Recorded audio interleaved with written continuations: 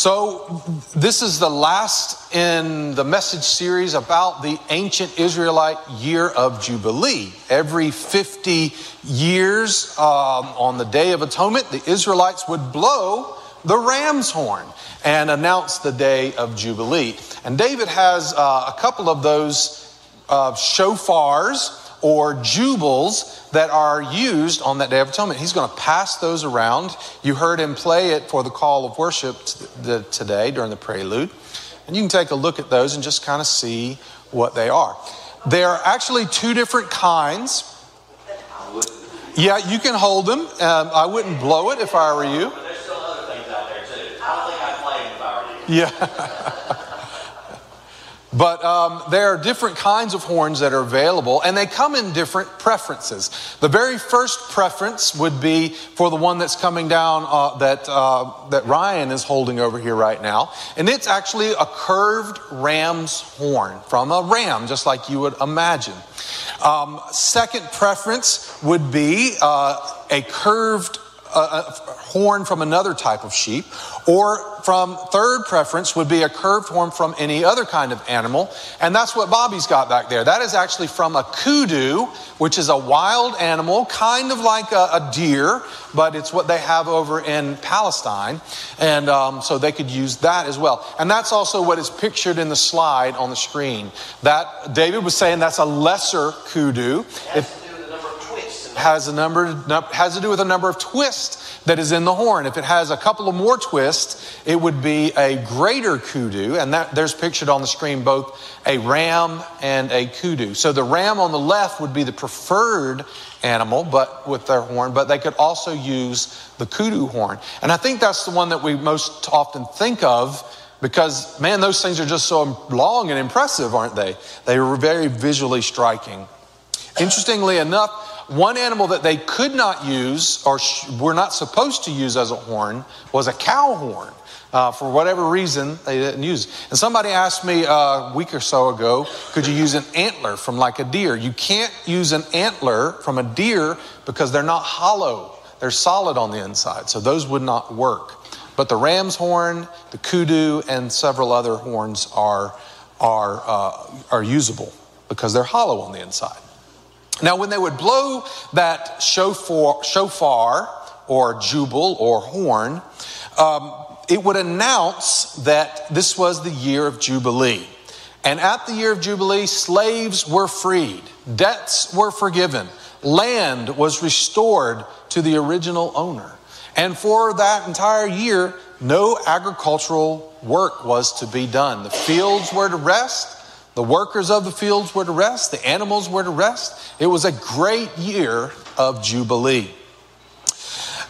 Now I want to read to you, how is it that they could have a year off? Well, the Leviticus instructions in chapter 25 tell us. Reading in verses 18 through 22, it says, "If you want to live securely in the land, follow my decrees and obey my regulations. Then the land will yield large crops, and you will eat your fill and live securely in it. But you might ask, what will we eat during the 7th year, since we are not allowed to plant or harvest crops that year?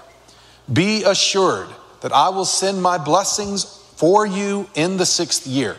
So the land will produce crops large enough for 3 years. When you plant your fields on the 8th year, you will still be eating from the crop on the 6th year.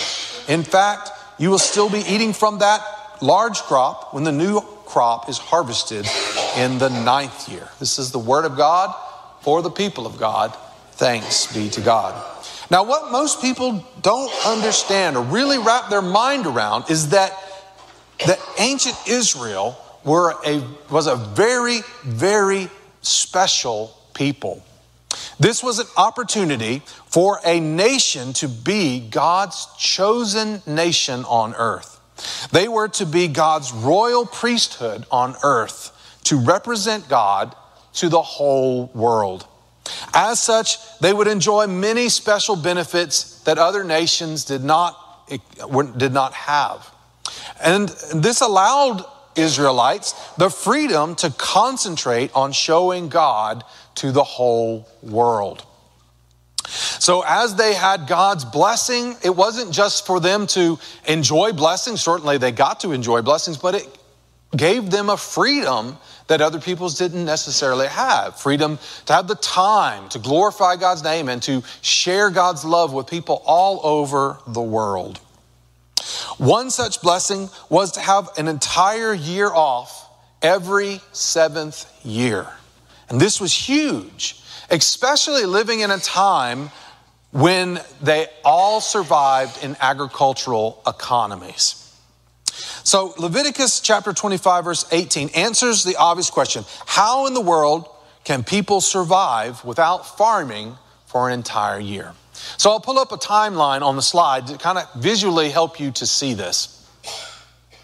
A normal harvest, they would have normal harvest for 5 years. Can we get the slide up on the screen there? So they would have a normal harvest for 5 years. Normal harvest. But in the 6th year, you'd have a tremendous harvest that would come in.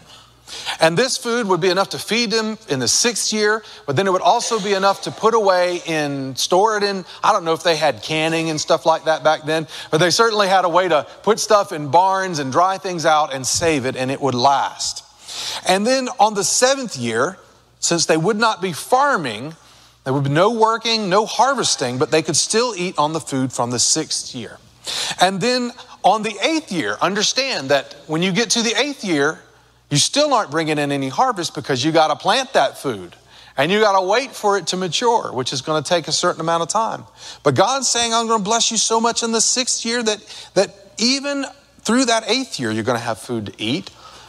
All the way till the 9th year, you'll still have food left over from the 6th year on the 9th year. So we're talking about a tremendous harvest that God promised on the 6th year. And this is how the Israelites could live that way. They could only do it, though, by trusting in their Lord. The whole concept of Israel was based on faith in Yahweh, their God. He is the God who called Abraham to leave his homeland in Ur, to leave behind everything he knew, and to go to some promised land that he had never heard of and never seen before. But he trusted God enough to do it. God is the God who delivered the Hebrew slaves from Egypt, the most powerful empire in the world at the time. How in the world could a bunch of slaves gain freedom from the superpower of their world? God is the God who provided manna from heaven and water of life in the desert as the Israelites left Egypt and wandered through the desert. People ask the question, how could they live without farming for a whole year? How in the world did they live for 40 years in a desert? They weren't farming in the desert, but God was giving them manna, He was giving them water, He was giving them quail, and they survived. This is the God who conquered the Canaanites for the Israelites. Remember that God fought for them. If you look at the battle plans that the Israelites had when they went into the land of Canaan, they're ridiculous. And the whole point is to show that they weren't winning the fight, God was winning it. Take one example. Jericho, a fortress city with big, massive walls around it. God says, here's what I want you to do. I want you to march around the city for 7 days. And on the 7th day, I want you to march around it 7 times. And when it's all over, He didn't say, pull out your cannons, pull out your catapults. He didn't say anything about that. He said, pull out your horns. We're looking at these trumpets that y'all just passed around. That's what they had. That was their battle implement.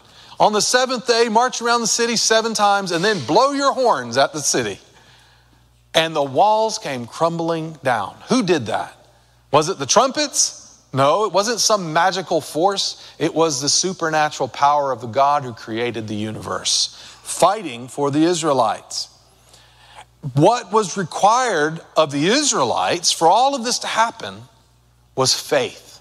They had to trust God and they had to obey.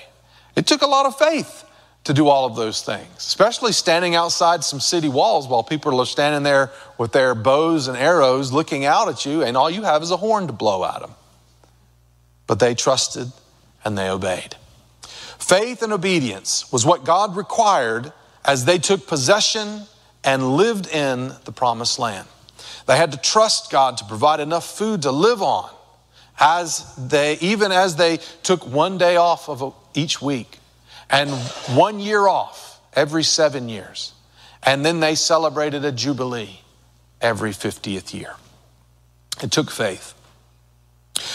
Unfortunately, biblical scholars and historians say that most evidence shows the ancient Israelites never really fully followed the Sabbath cycle. Maybe they did in the very beginning, but very soon after that, there's no way, no archaeological evidence, no written record that shows that they actually obeyed these teachings about the Sabbath. One of the main sins of which biblical prophets accused the Israelites was not observing the Sabbath. You know, they were working on Sunday, or working on their Sabbath, which is Saturday. And the prophets were constantly saying, you are not following this. And it wasn't about some law that they were violating. It really came back to trusting in God. To take a day off every week meant that they had to trust God. And there was always that nagging feeling in the back of your mind saying, yep, you got so much to do. How many of you ever felt that? I just got so much to do. Got so much to do, but I can't do it because I got to go to church, or I got to do this, or I got to do that. Well, people have been feeling that for thousands of years. And one of the main things the prophets scolded the Israelites for was not keeping the Sabbath. And they only occasionally took the seventh year off. There's very little evidence that they ever really fulfilled the stipulations of the Jubilee. They didn't take the Jubilee off from work. They found ways to work around the law so that they didn't really have to set their slaves free. They didn't really have to release people from their debts. They didn't really have to give back the land to the original owners. You know how that is, right? You know how it is. Like, well, it says this, but what about this? And what about you start looking for those loopholes? And that's what the Israelites did. And I can understand it. So you're telling me I got to take a whole year off and not tend my crops in my field? Well, maybe God didn't mean that. Maybe, but what about this? And what about that? And that's the way people do. And some scholars, biblical scholars, religious scholars, point out that the 70 years that the Jewish captives spent in Babylon after the fall of Jerusalem, they had to spend 70 years in captivity in order to make up for all the Sabbath years that they skipped. According to 2 Chronicles, chapter 36, verse 20 to 21, it says this: while they were in captivity, the land finally enjoyed its Sabbath rest, lying desolate till the 70 years were fulfilled, just as the prophet had said. So you think about that. That tells you a lot of things. It tells you that, you can look for loopholes and you can try to find a way around God's way, but at the end of the day, it's going to come back. But it tells you something else important too. God didn't just care about the people having rest. He wanted the land to have rest. God cares about the land. When He knows that the land needs some rain, He's going to send some rain, even if it means you got to get a little wet on Sunday morning coming into church. He's going to take care of His land. And He said, this land that you haven't obeyed me, it's going to rest. You haven't obeyed me, but it's going to get its reward. And I'm going to give it 70 years of rest. That's what people do, right? We don't fully trust God. We're disobedient. And when we don't fully trust God, we try to work things out ourselves. We do it our own way. We try to justify our disobedience, and we do what seems right in our own eyes. At first glance, it seems reasonable. It seems like it's not that outlandish. It's just normal behavior. We're just being prudent. We're only being fair, right? And doing what makes sense. Sin so often seems to make sense when we look at it from our selfish human perspective. That's what happened at the fall of humanity. in the Garden of Eden. God put Adam and Eve in the Garden of Eden. He said, you can eat all of the different fruits. You can eat everything in this garden. Just don't eat from the fruit of the tree of the knowledge of good and evil.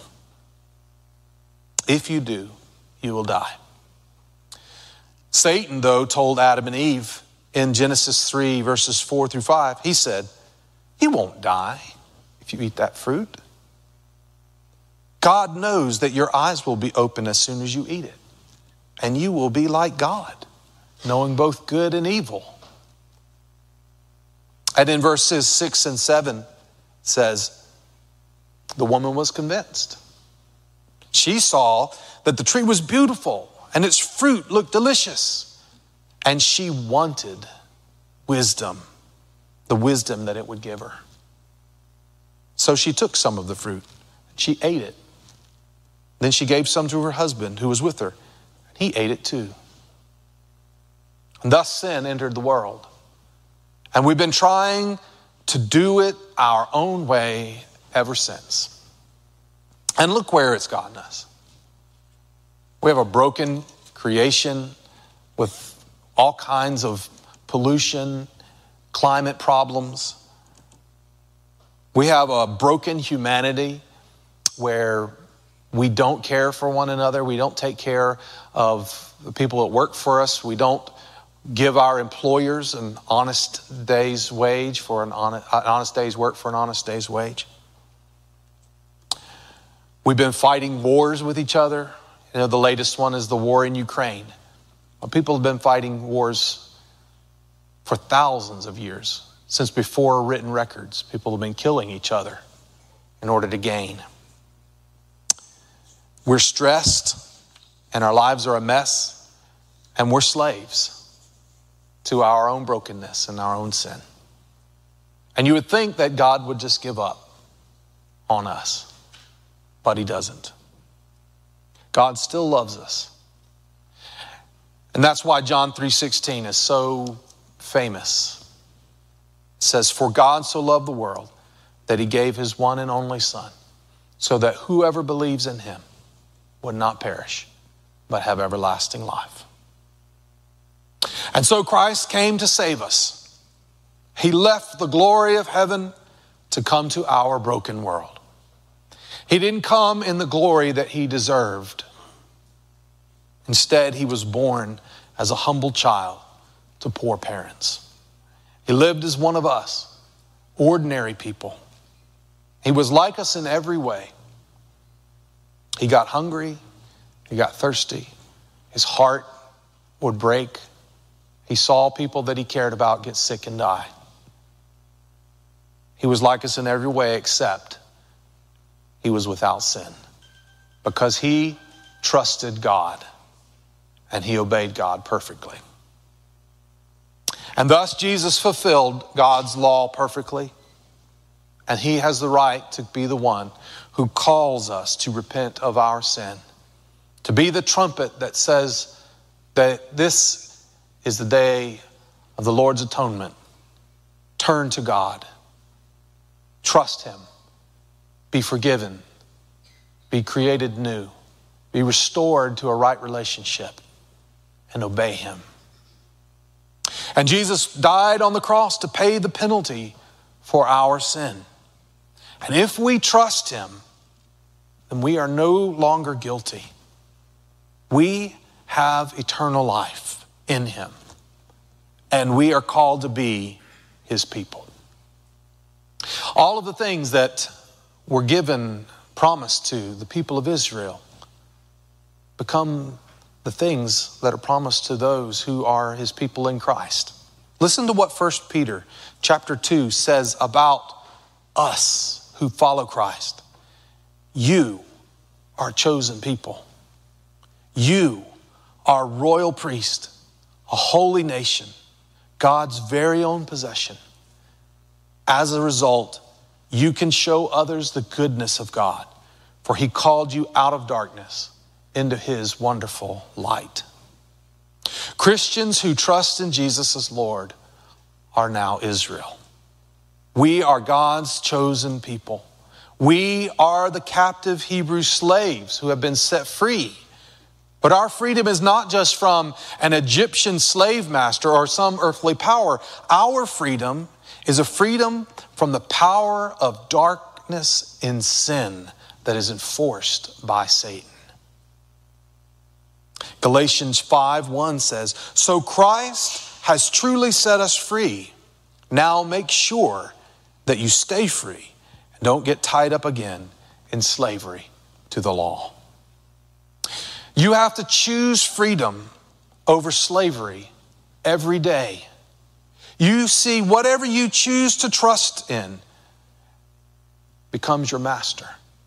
And whenever you choose to trust in your own way rather than God's way, you are choosing slavery to sin. Think over your life. How has it gone for you? Think about how it has been whenever you have rejected God's way and chosen your own path. It may have felt good initially, but then it led to trouble, to stress, to weariness, to pain, to broken relationships, hurt feelings. Soon you were enslaved, and it felt awful. And the only way out is through Christ, to repent and seek forgiveness through Christ. And so that's how we're going to close the service today, through repentance, confession, and receiving Christ's forgiveness that he offers us today. I invite you to stand as you are able, and you will find on the screen the words of our confession of sin. Would you stand as we read this together? And then we will have a time of silent prayer reflection. Lord, we confess our day-to-day failure to be truly human. Lord, we confess to you. Lord, we confess that we often fail to love with all we have and are, often because we do not fully understand what loving means, often because we are afraid of risking ourselves. Lord, we confess to you. Lord, we cut ourselves off from each other and we erect barriers of division. Lord, we confess to you. Lord, we confess that by silence and ill-considered word, we have built up walls of prejudice. Lord, we confess that by selfishness and lack of sympathy, we have stifled generosity and left little time for others. Holy Spirit, speak to us. Help us listen to your word of forgiveness, for we are very deaf. Come fill this moment and free us from sin. Take a moment for silent prayer.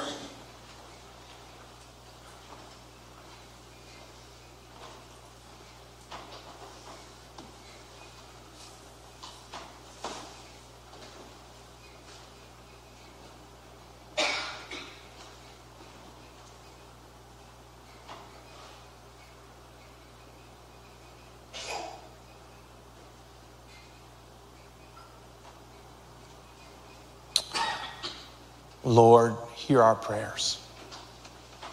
In the name of Jesus Christ, you are forgiven. Amen.